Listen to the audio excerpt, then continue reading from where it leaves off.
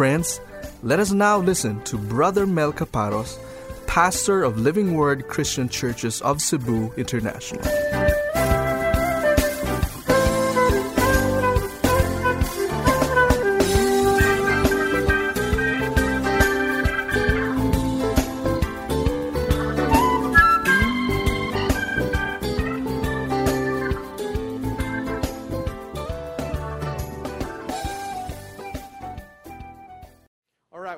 To go to God's Word, so may I request everyone to please rise from their seats at this time, and we're going to take a look at Habakkuk chapter 3, verses 4 to 7 at this time.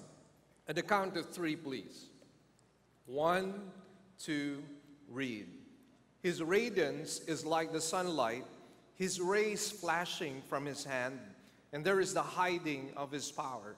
Before him goes pestilence, and plague comes after him. He stood and surveyed the earth. He looked and startled the nations. Yes, the perpetual mountains were shattered. The ancient hills collapsed. His ways are everlasting. I saw the tents of Cushan under distress. The tent curtains of the land of Midian were trembling. Let's bow our heads in prayer. Lord, we just give you thanks and praise for this wonderful Sunday morning. We thank you for the time we could worship you and bless your holy name. Indeed, it was a blessed time basking in your presence. And Lord, right now we pray that you might continue to manifest your presence through your word. I pray for myself that you might empower me, supplying me your wisdom, supplying me the anointing, O God, so that the message this morning might bring conviction upon our hearts, and so that we might learn what it is to fear the Lord. We ask, O God, that your grace might abound in all of us. And we pray that those who have not yet accepted Christ as Lord and Savior might do so today. And for that, Lord, we will give you back the glory, the praises, and the thanks. In Jesus' mighty name we pray. Amen. Amen. Let's be seated in the presence of the Lord. I've entitled this morning's sermon, The Face of God's Glory. If you were with me last weekend in Habakkuk chapter 3, verse 3, we talked about the glory of God. But the question I'd like to ask you at this time is, how does the glory of God look like? How does the glory of God look like? And I would like to submit to you that the passage that we have on hand will show to us the face of God's glory. And so what I would like to present to you are the three facets of the glory of God as presented in this passage.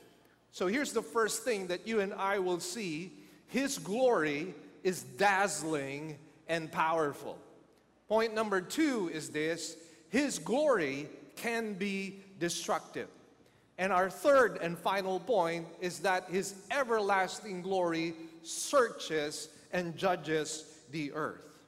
And I pray that this message would truly be meaningful as well as fruitful in our case, because one of the things that I have observed in so far as the 21st century church is concerned is that we have lost the fear of God.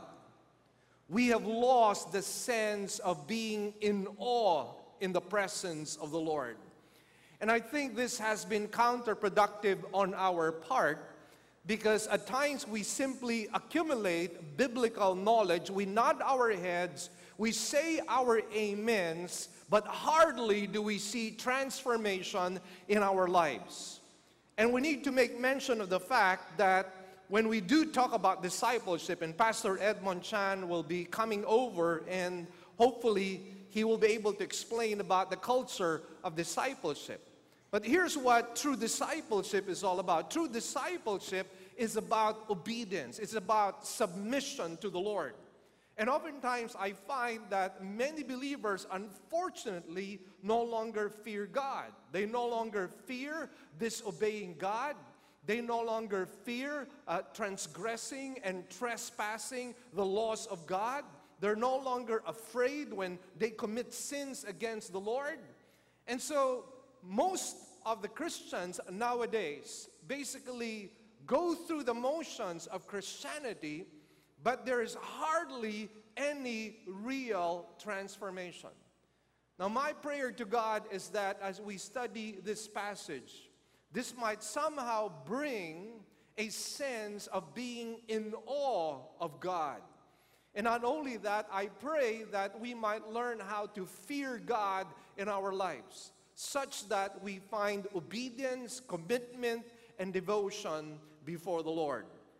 Now, when you think about the glory of God, we are talking rather, about the unlimited power of God. Now, I just want you to think and pause at this moment and just think about what the unlimited power of God looks like. Now, from a positive standpoint, obviously, it is encouraging. It is comforting to know that we have an almighty and all-powerful God. And we know, therefore, that nothing is impossible with Him. We know that He will be able to meet whatever needs we might have. So from a positive standpoint, the glory of God actually is very encouraging. But on the other hand, if we understand the unlimited power of God, and we are going against God, we have become an adversary to God, we have become an enemy to God, the unlimited power of God should bring shivers to our bones. And I believe that what God is really saying in this passage is that nations, kings, and individuals should heed the call of God for righteousness, holiness, and purity, because if they do not heed the call of God to holiness, they might face the unveiled glory of God. You and I do not want to be face to face with the wrath of God. And sadly, many times the wrath of God is hardly talked of right now in the church. We talk about the grace of God, we talk about the favor of God, we talk about the love of God. And yes, our God is amazing. He is a God of love. He is a God of kindness. He is a God of great compassion. He is the God of second chances. But we need to remind ourselves as well that our God is a holy God and He is a just God. And because He is a holy God and a just God, He needs to judge sins. He needs to judge disobedience. And herein is where you and I experience the wrath of God. And I think there needs to be a renewed commitment to preach this message to the church. Because we do not want to go through the motions of Christianity without really fulfilling our part insofar as obedience is concerned. Let us remind ourselves that the love of God has everything to do with obedience. A lot of times we think that love is an emotion. And we think that, when we're singing songs, when we're so high emotionally, that's loving God. Well, let me tell you this, brothers and sisters. Jesus Christ did not define love in terms of feelings. Rather, the Lord Jesus Christ said, if you love me, you will keep my commandments. That's how we display our love for God. So may I ask each and every one of us at this moment, how is your obedience meter to the Lord? How is it with you when it comes to trying to understand the holiness and the fear of God? How is it with you? Are you deeply affected? Are you deeply convicted when you sin against God? Do you feel the pain and the grief in the heart of God? And to offend His holiness. And I believe this morning we need to do some self-examination. Because you know what? We can go through all the motions of the Christian life. And yet, if there is no substance to what we are doing, everything that we are doing practically becomes pointless. Our singing becomes pointless. Our listening to the Word of God becomes pointless. Our service to God becomes pointless. Everything that we do in the name of Christ becomes pointless because there is really no substance. There is no real fear of God. There is no awe in the presence of the Lord.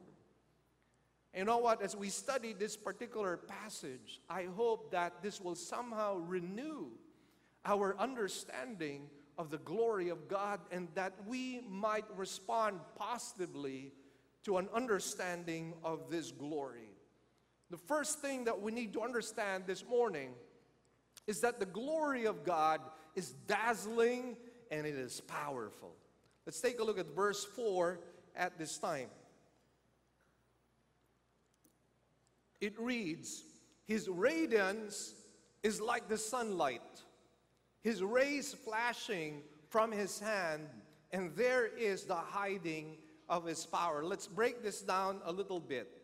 It says here, his radiance, which actually refers to his glory, is like the sunlight.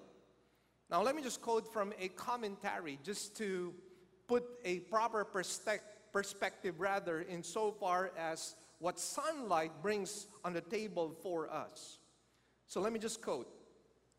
It says, "The heavens are first tinted with early rays of the hidden sun. Then the earth is illuminated as the ball of fire appears over the horizon. And finally, everything is flooded with brilliant, glorious light. It is easy to forget that the light and the warmth which showers the earth with blessing comes from a ball of fire that could consume the globe in a moment." The ball of fire, which we call the sun, could consume the whole world in a moment. And yet, you know what? That is not really the most amazing thing about the sun. The most amazing thing about the sun is that it is merely a creation of God. And if we are already in awe of the power and the radiance of the sun, all the more should we be in awe of the power and the radiance and the glory of our God. Our God is glorious, and his glory here is being compared to the sunlight. But then again, as I mentioned to you, he is the creator of the sun that brings this sunlight. Moreover, it is said here that he has rays flashing from his hands. Now, what does this indicate? Well, this indicates that this radiance and glory are not imputed. They're not something that is credited to God, but it is something that is self-emanating. In other words, God himself is glory. And what I recall here is the example of the Lord Jesus Christ when he was in Mount Hermon in Matthew chapter 17, verses 1 to 2, and he was transfigured before the disciples for the very first time. Peter, James, and John saw for themselves the glory of Jesus Christ. Previous to that, they had known Jesus, of course, as a great prophet of God. They had known Jesus as the Messiah. And even before that, they saw him as a carpenter, somebody who was raised from Nazareth.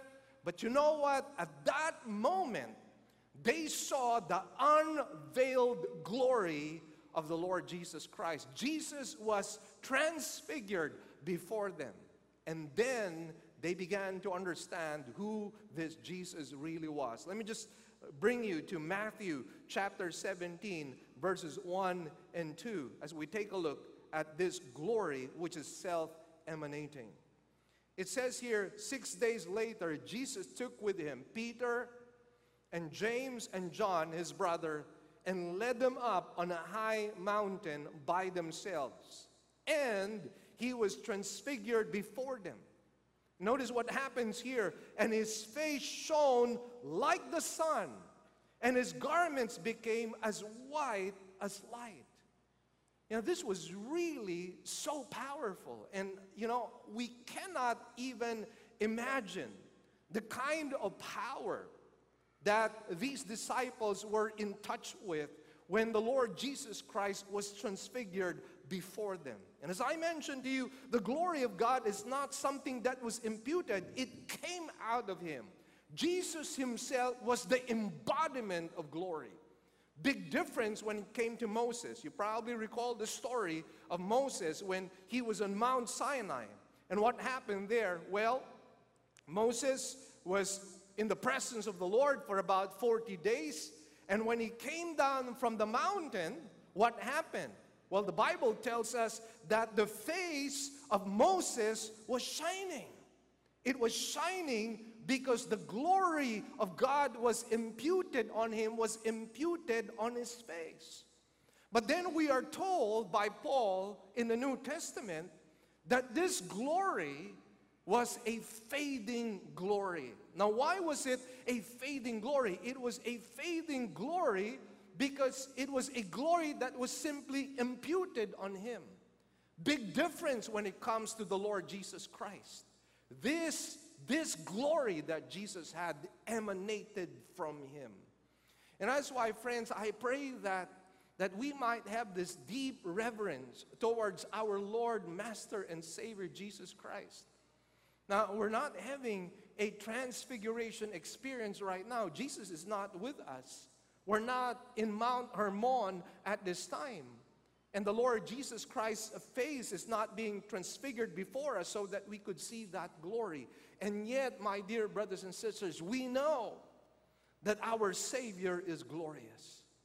And I am praying to God that somehow through the words of this particular passage, our understanding of the glory of God would somehow be magnified, because when we understand the glory of God, it's going to radically change the way we live. We will no longer be complacent. We will no longer be spiritual lazy. We will no longer be people of disobedience. We will no longer take sin lightly or casually. When we understand that we are in the very presence of God, we will bow our knee, we will raise our hands in worship, and every fiber of our being just is in awe of this presence. And that is my prayer. We have to relearn the fear of the Lord. We have to relearn our understanding of the glory of God. The glory of God is dazzling and it is powerful. Now notice here, let me just read this again. It says, his radiance is like the sunlight. He has rays flashing from his hand, and there is the hiding of his power. There is the hiding of his power. Now what is this telling us? God's power is hidden in his glory. His glory is being restrained. Why? Lest it consume its beholders. Do you know what's going to happen to us when the full glory of God is going to be manifested right here, right now? You and I will melt in the very presence of God. You and I will not be able to survive physically the glory of God. This is the reason why God could not show his full glory to Moses, because that was the prayer of Moses. He was saying to God, Lord, show me your glory, show me your glory. And the Lord said to him, Moses, I can only show you my back parts, because if I show you my full glory, you will die.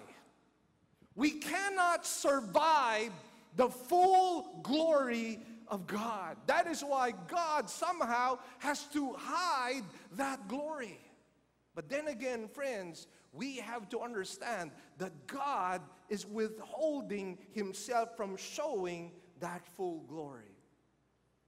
I believe I was able to share to you that experience sometime, I think about a month ago, when I experienced the glory of God, when I experienced these waves of love pounding my chest.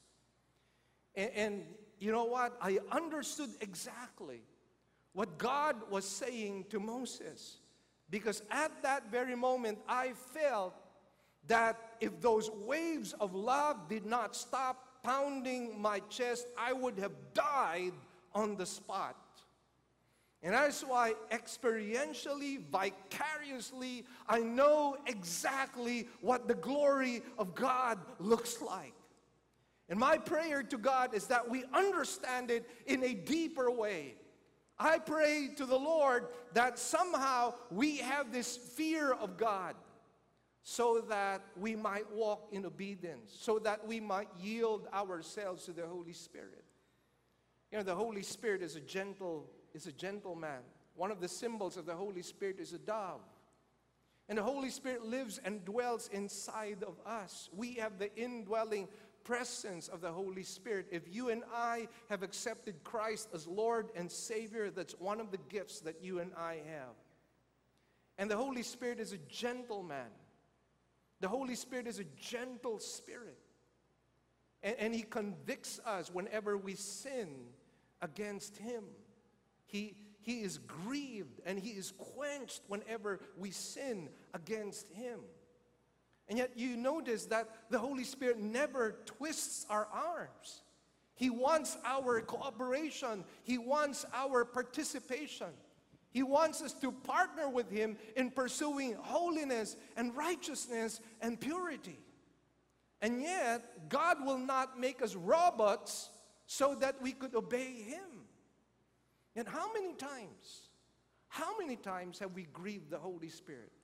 How many times have we quenched the Holy Spirit? How many times have we disrespected the glory of God? Try to imagine the bigness and the greatness of this God that we serve and how tiny and puny we are. Shouldn't we be responding in holiness? Shouldn't we be responding in righteousness and in purity? Friends, one of the things that we have to discover is God is not just mighty. He is almighty. Amen? Could you say to your neighbor, our God is almighty? Now here's the second thing about our study this morning. The glory of God is not only dazzling, the glory of God is not only powerful, but we have to be mindful of the fact that God's glory can be destructive. And where do we see that? In verse 5. It says, before Him goes pestilence, and plague comes after Him. A while ago, my son, AJ, in the vlog that we showed about Caesarea Maritima, he talked about an incident that took place in the theater. You saw that theater, that very wonderful theater. Herod, the grandson of Herod the Great, was able to speak in that particular place, and the people were in awe of his eloquence. They were in awe of the words that was coming out of his mouth. He must have been a very charismatic person. And guess what the people said? The voice of God, and not the voice of man. And because he failed to give glory to God, guess what happened to him? The Bible says he was struck dead by an angel, and this was recorded by Josephus, a Jewish historical, a Jewish historian. And he was a secular historian, by the way. He was not a Christian. And yet he affirms the fact that this exactly happened in history. That's the glory of God. It can be very destructive. We're also reminded of what happened to Ananias and Sapphira. Remember, the church at that time was in a giving mood. People were selling their properties, and they were giving all of the proceeds to the church so that the people in Jerusalem, the Christians in Jerusalem, could be helped. They could be given food. And there was this particular couple, Ananias and Sapphira, who was moving together with the mob, they sold their piece of property, and they were claiming that they were giving all the proceeds of their money, and yet they actually kept back a part of it. What were they trying to do? They simply wanted credit. They simply wanted glory, but they were lying to the faces of the apostles. And guess what happened to them? They died on the spot. One after the other. Ananias first, and then Sapphira next. Friends, let us be mindful of the fact that God is no respecter of persons. Even Moses himself had to suffer because he failed to give God glory. Remember what happened? The Lord told him to speak to the rock so that the rock would produce water. And yet in his anger, what did he do? He struck the rock. And as he struck the rock, what happened? God became angry with him. And God said to him, "You will not be able to enter the land of promise." Moses, who had delivered Israel out of Egypt, failed to enter the land flowing with milk and honey. Why? Because he disrespected the glory of God. That's exactly what's going to happen. That is why we have to understand this. Yes, the glory of God is dazzling and powerful. There's nothing difficult with Him. He can heal us. He can provide for us. He can perform a miracle. He can do something that is stupendous. He can perform signs and wonders, and He can do that because He is God. But at the same time, we have to be mindful of the fact that this same God that we serve, who is almighty and powerful, could bring destruction in our lives. His wrath could be poured out in our lives, and we can experience His judgment upon us. There needs to be a holy fear that needs to come back to the church in this 21st century. We are a distracted generation. There are so many distractions. There are so many temptations.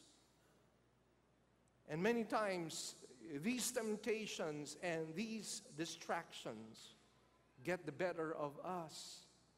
And we fail to understand that the glory of God can be destructive. Again, let me read verse 5.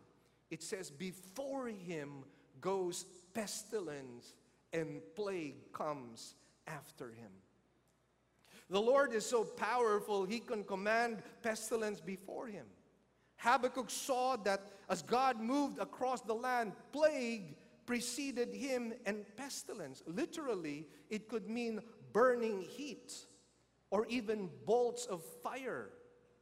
The pestilence here may also be referring to some disease that is accompanied with a burning fever, or it could also refer to the charring of the earth by lightning bolts. Now, how many here have experienced frightening lightning bolts? Could you raise your hands, please? You've experienced lightning bolts. I see my friend James raising his hand, and I recall a story that he shared to me. I think this happened in Vietnam. And at that time, he was not yet a Christian. And he was sort of challenging God, and there was this lightning that struck. It was so powerful that it scared him. It terrified him. You know, let me just share to you what I got from one article. It goes, an example of God's handiwork is expressed in Job 28, verse 26. This verse tells us that He rules over the rain and decrees a path for the thunderbolt. Now, lightning, listen well, has an impressive and terrifying power. Scientists have found that a single bolt, just a single bolt, can carry 100,000 volts of power. 100,000 volts of power. I mean, you and I know what electricity at times can do to us. We could be jolted. I recall my son, I think he was about maybe 2 or 3 years old at that time, my eldest son, TJ, and he saw this, he saw this metal thing, And you know how children are, they're very curious. So he saw the plug one time, and guess what he did? He inserted that metal piece, into the plug, and as he did that, he was jolted. Thank God he did not die. But firsthand, he was able to experience the power of electricity. And that's not even comparing, the power that a thunderbolt can give. 100,000 volts of power. Worldwide, lightning strikes the earth 360,000 times every hour. So the power of God is actually on display. July, by the way, is the most dangerous month for lightning. When lightning descends, it follows the easiest path to earth, through a tree, a tall building, or an antenna. But it does not always follow a straight course.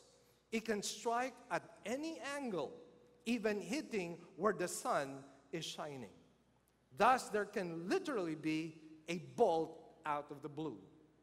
That's how powerful lightning can be. But then again, friends, where does it come from?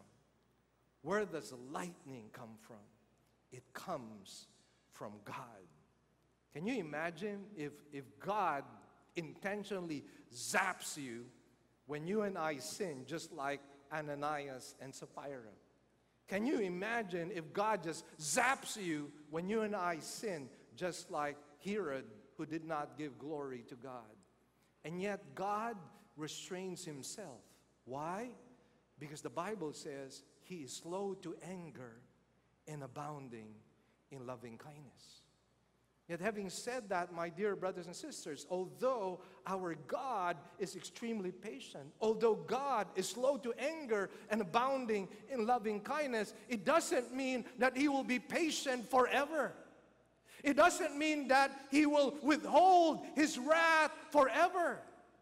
Judgment time needs to take place because the God that we serve is a God of holiness and he is a God of justice. And we need to be mindful of that. This is what this verse is telling us. The Lord is so powerful, he can command a plague before him. At his will, God can strike down his enemies with a plague. Again, we go back to what happened in the history of Israel while they were in Egypt. In the struggle of Moses against Pharaoh, what happened?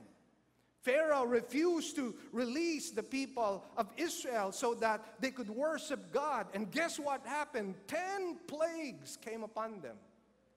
And by the way, all those plagues were to challenge all the gods of Egypt. Each plague was actually an indictment of the many gods that Egypt had worshipped, showing to one and all that only God is the one and only true God. My dear brothers and sisters, we need to remind ourselves that Jesus is the same yesterday, today, and forever. We need to be mindful that our God never changes. He is immutable. And therefore, when it comes to our dealings with God, we have to be mindful that we are not dealing with an ordinary human being. We are not dealing with somebody who is a mere friend. We're not dealing with somebody who is a mere human master or a mere human king. In our relationship with God, we are dealing with the Almighty God, who is the King of Kings and Lord of Lords, who created everything in this universe and in the galaxies that we have. We need to have a bigger picture of who our God is. God is fully capable of exercising his might. He is a terrifying God to those who oppose him. Now, I've heard it many times said, God doesn't bring plagues. God doesn't bring typhoons. God doesn't bring calamities. God doesn't cause earthquakes. God doesn't cause pestilence. God doesn't cause plagues. I have heard it so many times by preachers of today saying that God never does those things. And what you hear people saying is that the devil is the one who does those things. He's the one who caused the typhoon. He's the one who caused the calamity. He's the one who caused the earthquake. He's the one who's spreading all these diseases. Well, friends, my Bible is not saying that. My Bible is saying more particularly in this particular passage that it is God Himself who is causing these plagues and this pestilence. And what this verse is trying to say to us is this God that we are serving is also a terrifying God. The book of Hebrews in the New Testament, we talk about grace, and we think that the New Testament is all about love, it's all about grace. And yet the author of the book of Hebrews tells us and warns us, it is a terrifying thing to fall in the hands of the living God.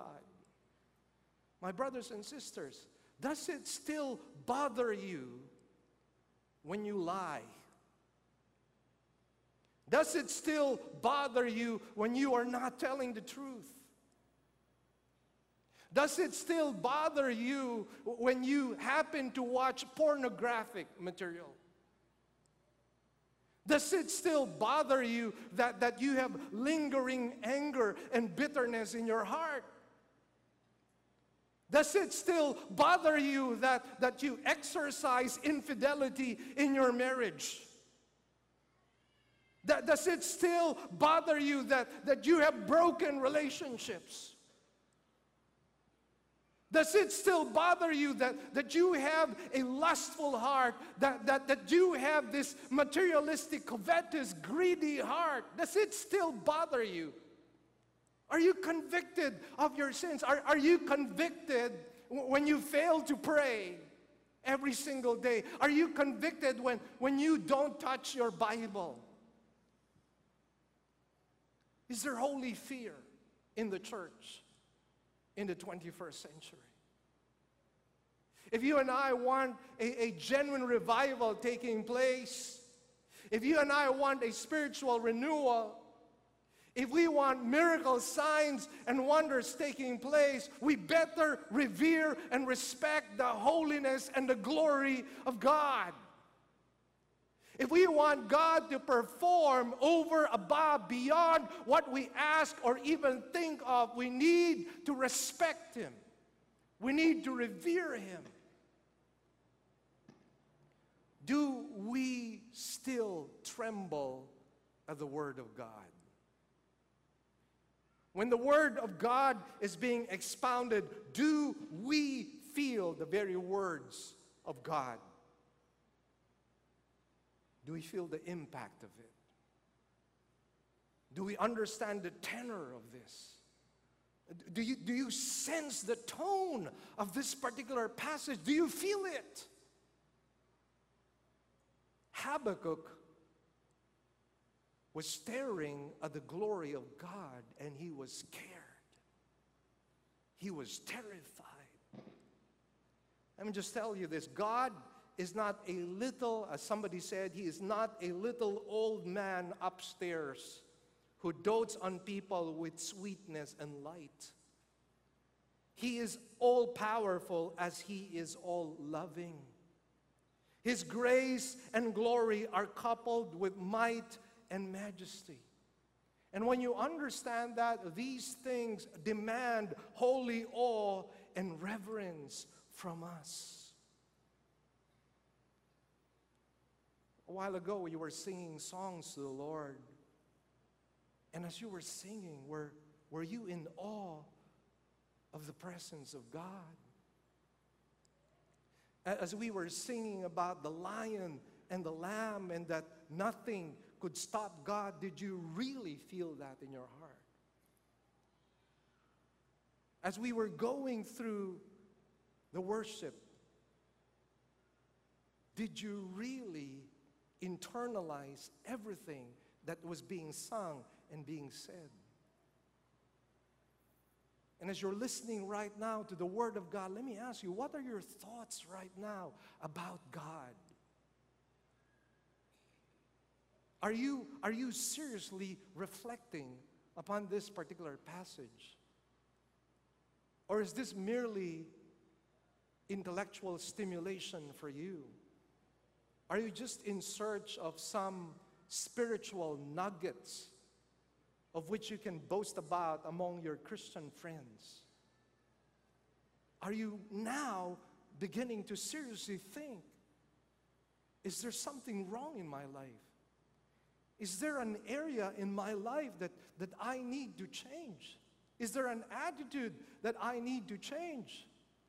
Is there something I need to repent of? Because if there is something that God desires for His people, it is genuine repentance. You know, Christianity is something we can fake. We can fake it before people. And people can think we're all right, and we're fine, and we're spiritual, and we're serving God. But you know what? There is nothing hidden in the presence of God. God knows everything about us. He knows our thoughts. He knows what's inside our hearts. He knows our motives. He knows our intentions. He knows if we're passionate about the things of God or we are lukewarm about the things of God. He knows when we're on fire, and He knows when we're dry, and He knows when we're cold. He knows exactly our spiritual state. He knows exactly where we are spiritually. And you know what? That knowledge of God should bring fear in my heart. The knowledge of God is so thorough, I cannot hide from the presence of the Lord. I can go to the darkest places, and yet God can still see me. I can hide myself in a bottomless pit, and yet God can still see me there.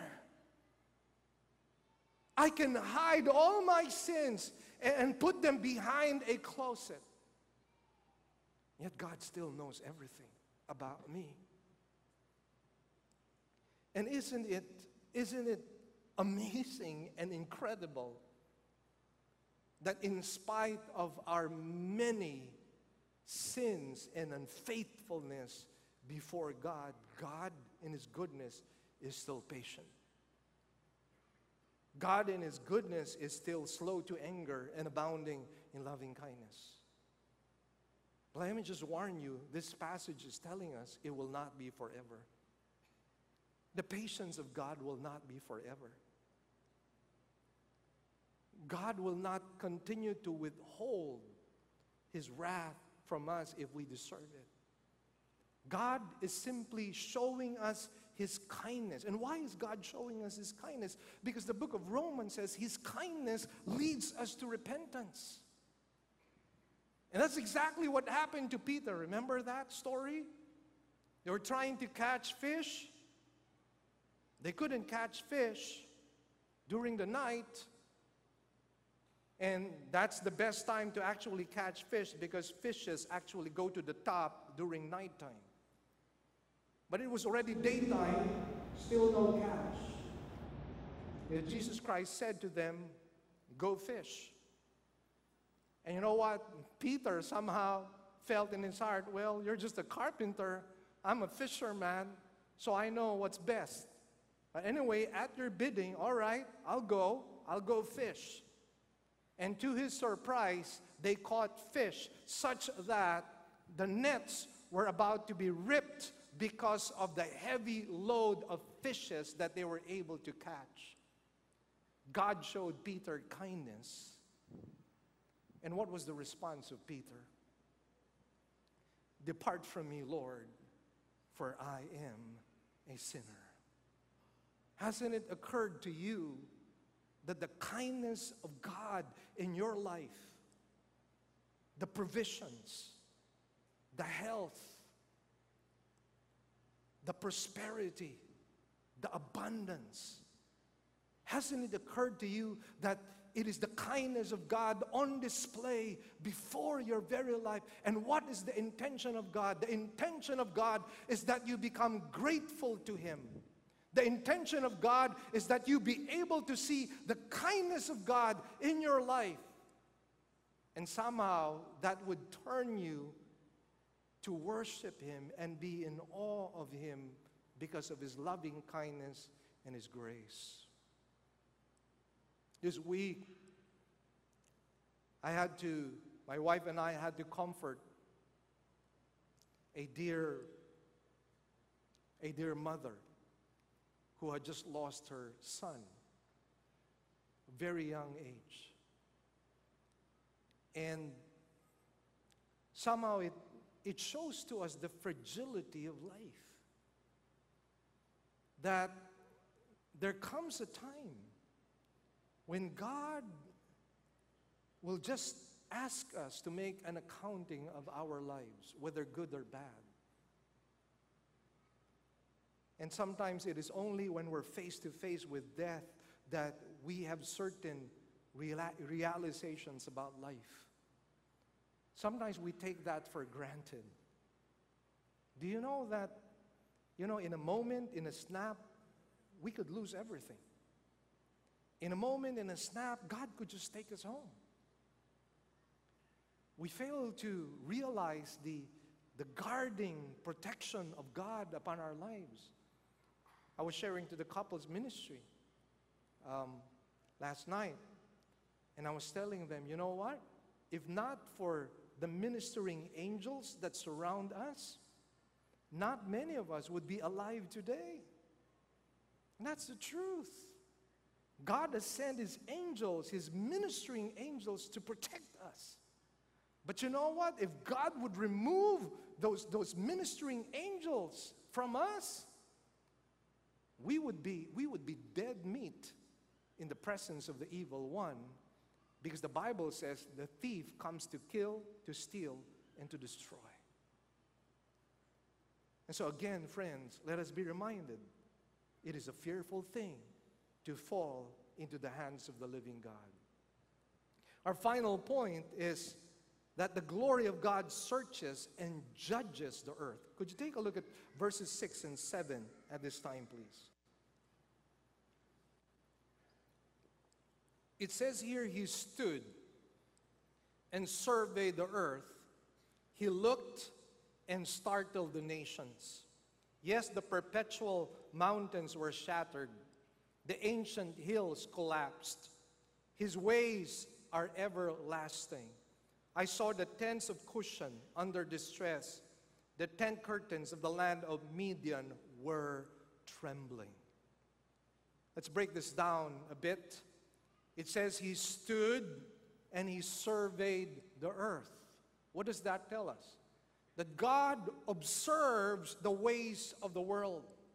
Let me tell you right now, He's observing us. He's observing you while you are sleeping, while I'm preaching. God knows that. Oh yes, friends, there is never a moment and never a time wherein the searching eyes of God are gone from us. The searching eyes of God are constantly on us. And He's constantly recording in His book all the good deeds that we do and all the bad deeds that we do. He's constantly recording the bad thoughts that we have and the good thoughts that we have. The good motives that we have, the bad motives that we have. The right responses that we have and the wrong responses that we have. There is nothing that is hidden in the sight of God. He's here right now, and He will be out there when you're walking, when you're driving, when you're in the restaurant, when you watch a movie, when you go back to your home, when you're with your family, when you go to your offices. He's there constantly. 24/7, God is there. I recall reading this article, and it goes, do you know about Lafayette, the great man who was the friend of Washington? He tells us that he was once shut up in a little room in a gloomy prison for a while. In the door of his little cell was a very small hole cut. At that hole, a soldier was placed day and night to watch him. So the only thing he was seeing from that hole was the eye of the soldier. But the eye was always there. Day and night, every moment, when he looked up, he saw the eye. And this is what he said. Oh, he says, it was dreadful. There was no escape, no hiding. When he lay down, when he rose up, the eye was watching him. What a beautiful illustration. The eye of God is always watching. Amen? Amen? Could you say to your neighbor, the eyes of God are upon you right now? Now, why are you smiling? Then it says here, not only did he stand and survey the land, the Bible says he looked and he startled the nations. He looked and he startled the nations. Nations that observe wickedness get startled with the judgments of God. What I recall here was what happened with Samson and the Philistines. If you recall, they were able to arrest and imprison Samson. Why? Because Samson was a very weak person. He was a very lustful person. And lust got the better of him. He fell to Delilah. And so what happened was his hair was cut. By the way, the power did not come from the hair. The power came from the fact that he was keeping his Nazirite vow. And that included, not cutting his hair. So it was disobedience that caused him to lose his power, not the losing of the hair. But having said that, however, he now became a laughing stock. Previously, they were terrified of Samson. You know why? Because he could pull up a gate weighing several pounds and several kilos, and he would go up a hill carrying the gate of a city. Can you just imagine the strength of this man? I mean, he's stronger than Thor. He's stronger than Captain America. I mean, that's the truth. That's a real Superman right there. And so they were scared of him. And yet, when they blinded him, he became a laughingstock. And the Philistines said, bring Samson here. Let him entertain us. And Samson cried out to God and said, Lord, just this one time, redeem me, Lord. Give me back my strength.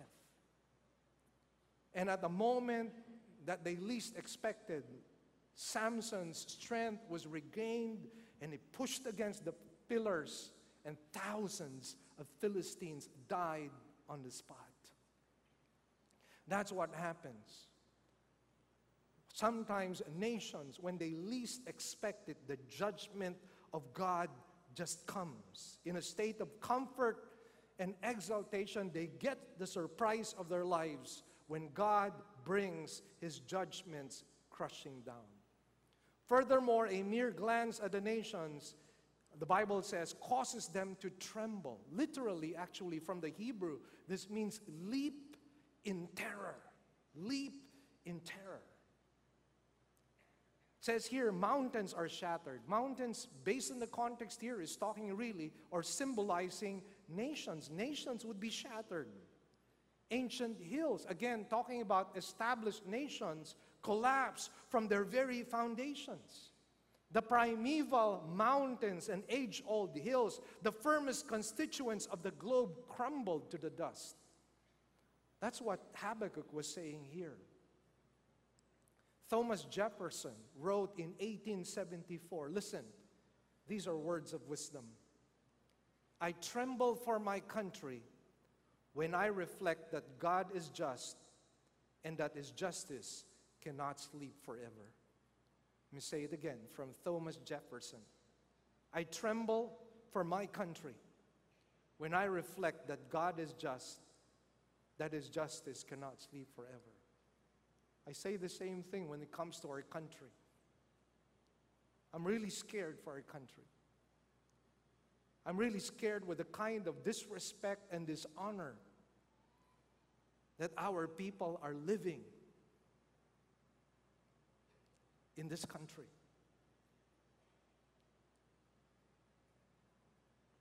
King Canute, a Danish conqueror of Britain, was one day flattered by his courtiers about his power. Guess what he did?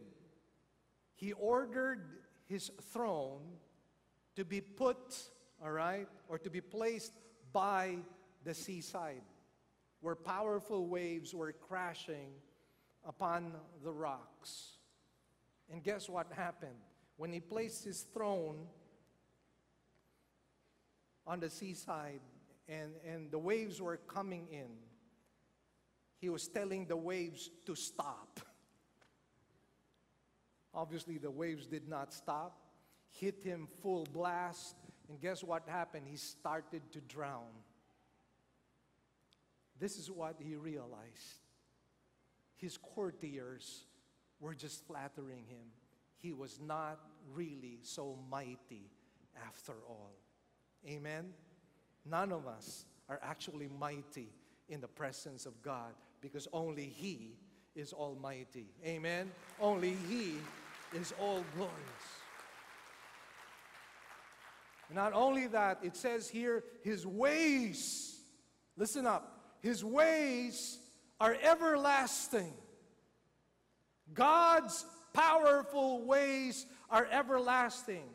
The age-old eternal hills collapse, but God's everlasting ways go on. God's power is perpetual and never, ever fades. Amen?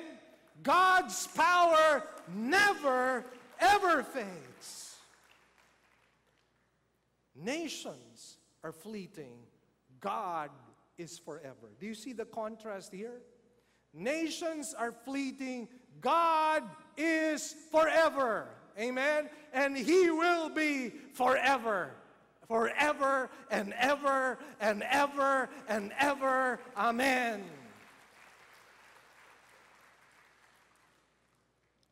G.S. Bose comments on the futility of all worldly ambition which is not accompanied by dedication to God, citing 4 great world rulers. This is what he writes. Alexander the Great was not satisfied even when he had completely subdued the nations. He wept because there was no more worlds to conquer. And he died at an early age in a state of debauchery. Hannibal, who filled 3 bushels with the gold rings taken from the knights that he had slaughtered, committed suicide by swallowing poison. Few noted his passing, and he left this earth completely unmourned. Julius Caesar, dyeing his garments in the blood of 1 million of his foes, conquered 800 cities, only to be stabbed by his best friends at the scene of his greatest triumph. They were not really best friends, were they? Napoleon, the feared conqueror, after being the scourge of Europe, spent his last years in banishment. Nobody is mighty. Only God is mighty. Amen? Only God is mighty. Let me end with verse 7. It says, I saw the tents of Cushan under distress. The tent curtains of the land of Midian were trembling. Now, what is Habakkuk referring to? He was referring to the Exodus. You see, Cushan and Midian were the nations that lay on the either side of the Red Sea. And these nations must have heard what God did to Egypt, the powerful display of God's signs and wonders and miracles. And now Israel was headed their way.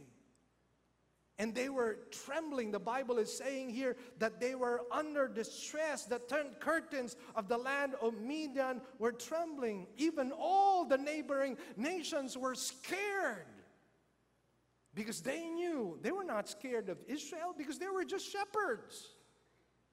But what they were scared of was the God of Israel because He was fighting for them. Amen? And our God will fight for us if we walk in obedience. Amen? That is why let's be on the side of God. Amen? Let's not be found on the other side of the fence. Now, references here to the people's tents and dwellings emphasize what? The precarious and fragile state, not only of nations, but also of individuals.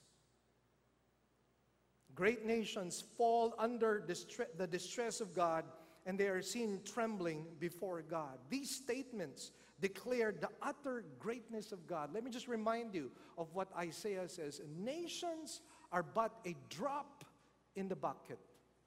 Remember what I told you? If you weigh a pail without water and put a drop of it, try weighing it again. There's no difference. There's no difference in the weight. And God is saying, you know what? Nations, big nations, they're just a drop in the bucket.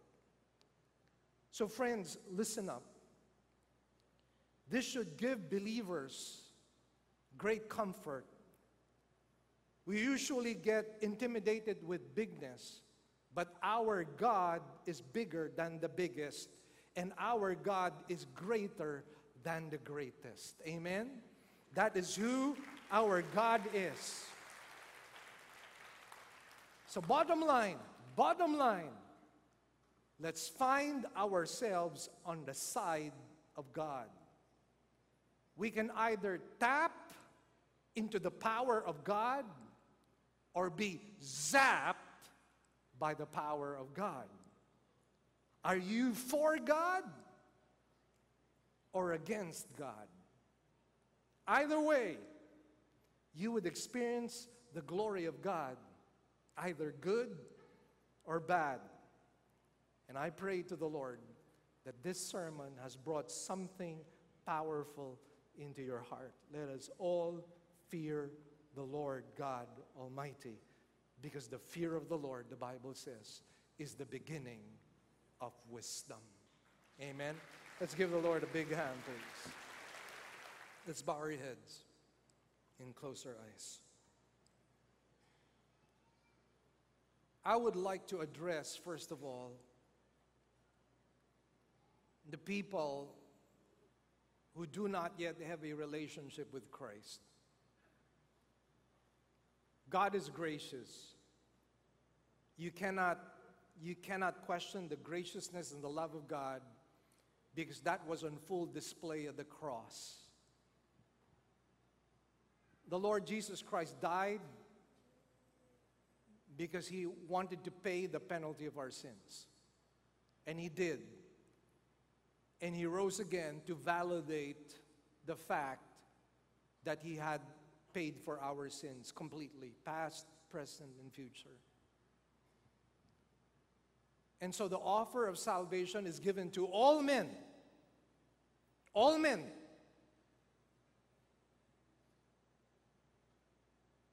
But not everybody will go to heaven.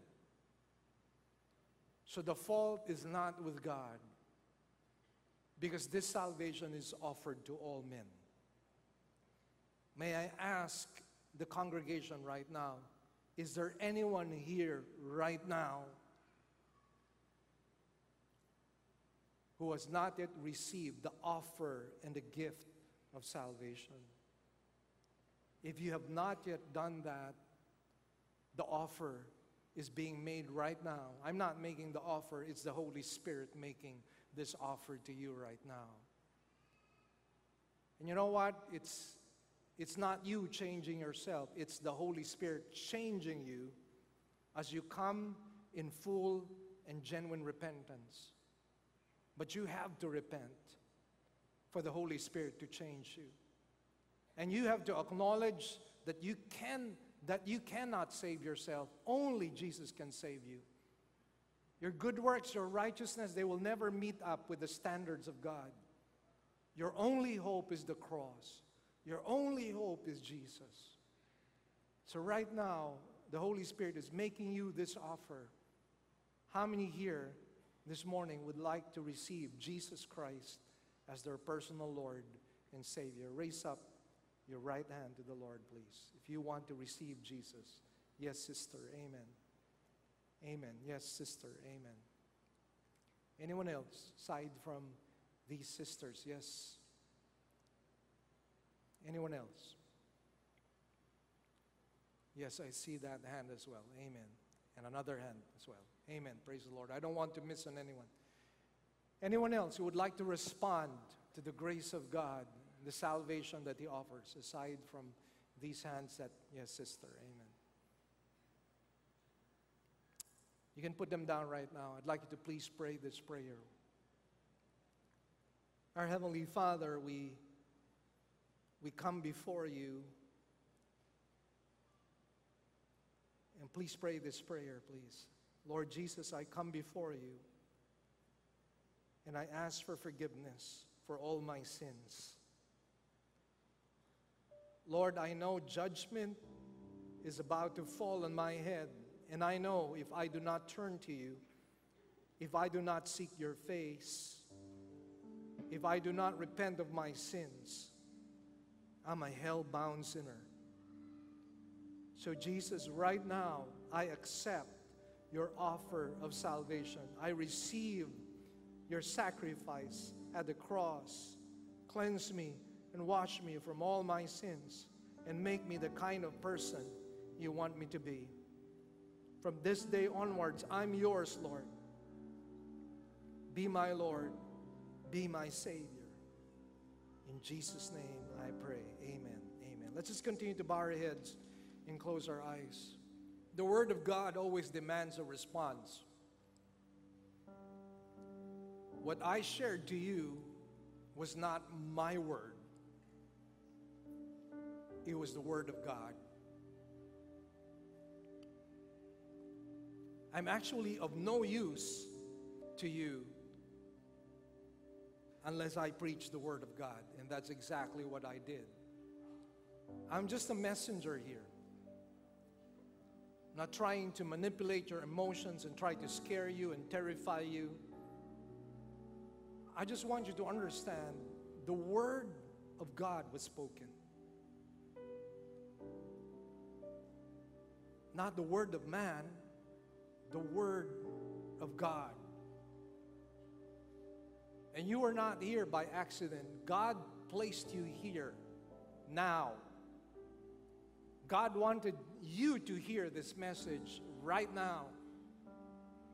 And I know that there are some here, maybe even many, you've taken sin lightly, and you've taken your relationship with the Lord casually. There's no longer any sense of awe, no longer any sense of fear. You're just going through the motions. But deep down inside, there's just hollowness, emptiness. There's no substance to your faith. Would you like it to stay that way? Do you feel comfortable that your heart is cold and that your spirit is dry? Do you feel comfortable with your sins and with your complacency and with your spiritual laziness? Aren't you bothered by disobedience? Doesn't really matter whether you think there are some sins that are small and some sins that are big. In the sight of God, all sins are an offense to His holiness. God brought us to life for Himself. I was meditating this morning on the book of Ecclesiastes. The second chapter there says that Solomon was saying, I built for myself. I collected for myself. I gathered for myself.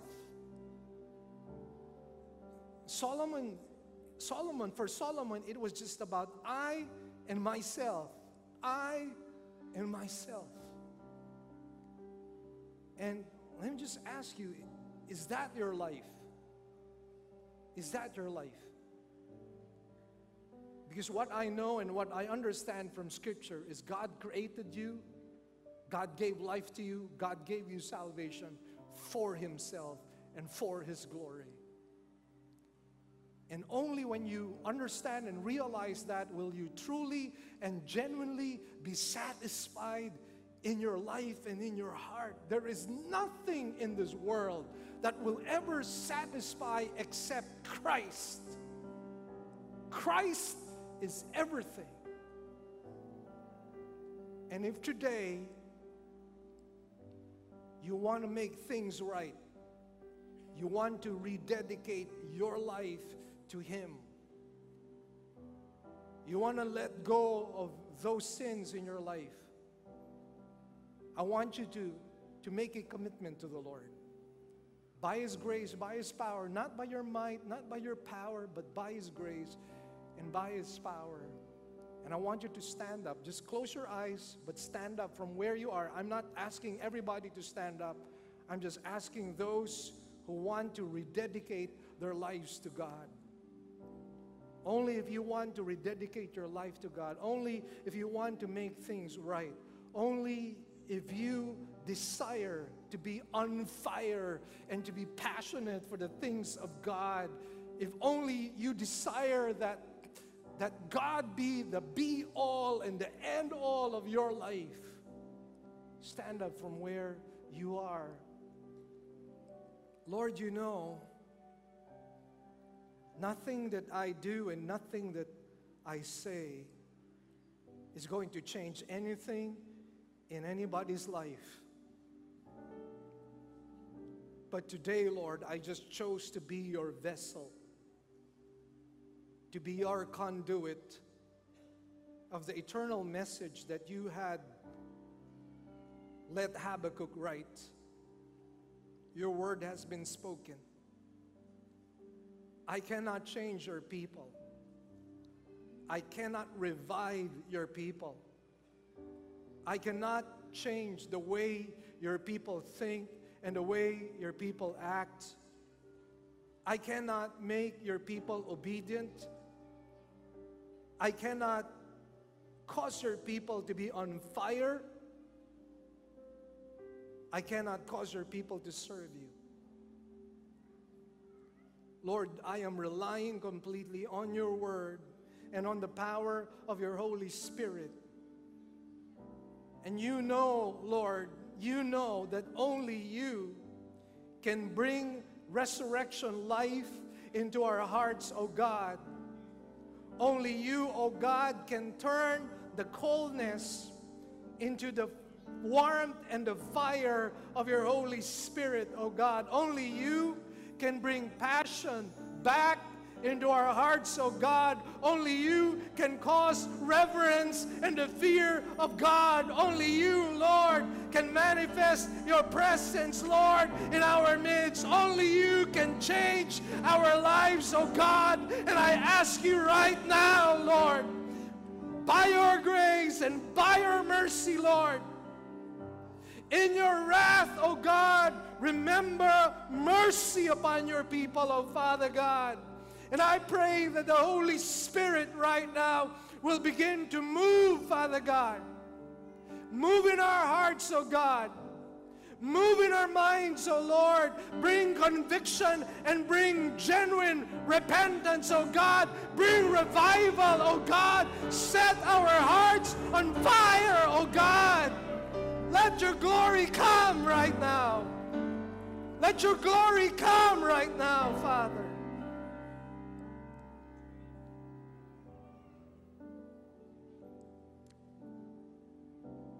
Can we just take this time to talk to God? Just you and God right now. Please talk to Him right now. Lord Jesus, let your word sink into our hearts right now, Father. And we just pray, Father, that we might come to the same realization as Solomon, Lord, in the book of Ecclesiastes, that everything under the sun is vanity and chasing after the wind. If our lives are going to have meaning, we have to look beyond the sun and see the Son, the S-O-N, the Son of God. And my prayer, Lord, our prayer is that you might cultivate the hearts of your people, that it might become fertile soil for the Word of God and for the Holy Spirit. And that our hearts, Lord, will receive your Word with sensitivity and tenderness of heart, and that we will respond to you, O God, and be in awe of your presence, because you are glorious, O Lord. There is nothing and there is no one as glorious as you are, O Father. Your glory is dazzling and your glory is powerful. There is no one who compares with you. There is no one like you, O God. You have no rivals, so Father God. Give the Lord a hand, please. Oh, we bless you, Lord. We bless you, oh God. We bless you. We thank you, Lord. We also thank you, Lord, for the opportunity to bless you with our tithes, our grace gifts, and our offerings. Lord, use them for the glory of your holy name. And Lord, as we depart from this place, let the spirit of worship continue on with us. Let it be from day to day, and from week to week, and month to month, and year to year. Teach us to be faithful as we give you all the glory, all the praises, and all the thanks. In Jesus' mighty name we pray. Amen and amen.